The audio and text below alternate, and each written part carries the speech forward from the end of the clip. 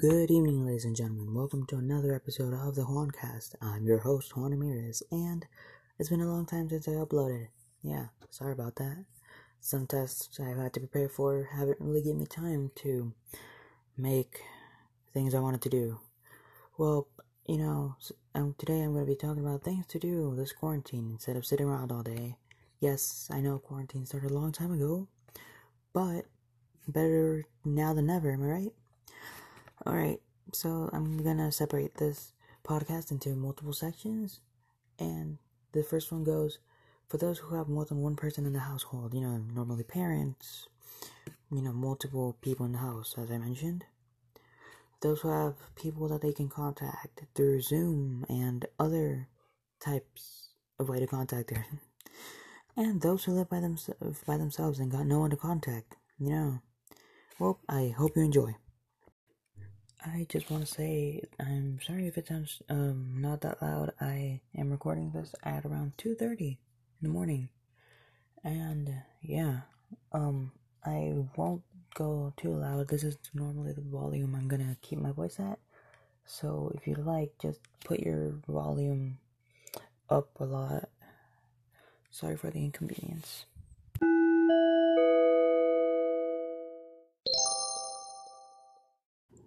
I fall into the category of having more than one person in the household. I don't like it sometimes, but hey, it's how it is. I am the oldest of three. I have a baby brother and a young sister. Anyways, let's talk about what things you can do. Well, so first of all, I saw the demographics, and apparently most of the people that listen to me are young adults between like 18 and 22.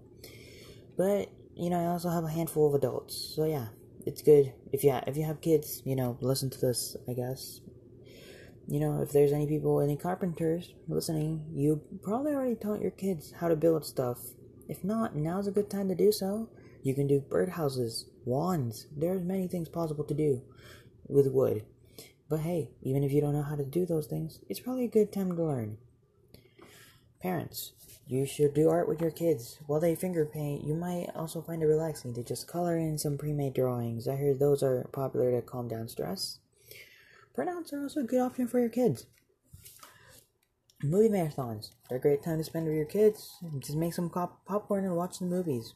Disney marathons are great. Bake pastries. I've heard cooking helps deal with stress, so I guess I need to start cooking a whole banquet then. Zoom may not be the best way to communicate, but it's a common tool used by schools, so I'm going to talk about things to do with Zoom. This actually works with any video communicator, but I'll just use Zoom as the example. Rock, paper, scissors tournament.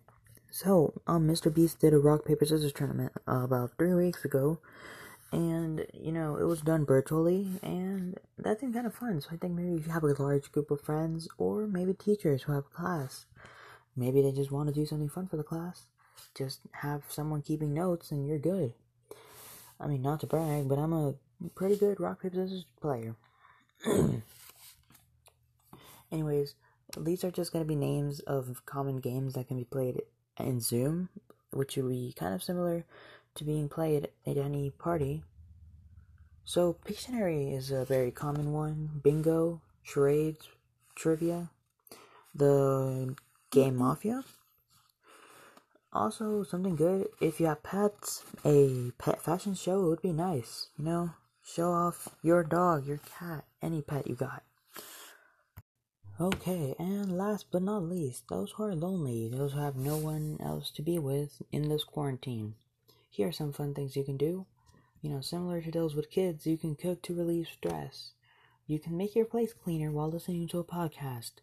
I don't know, a certain Juancast, I don't know. Probably heard of them, you're probably listening to them now.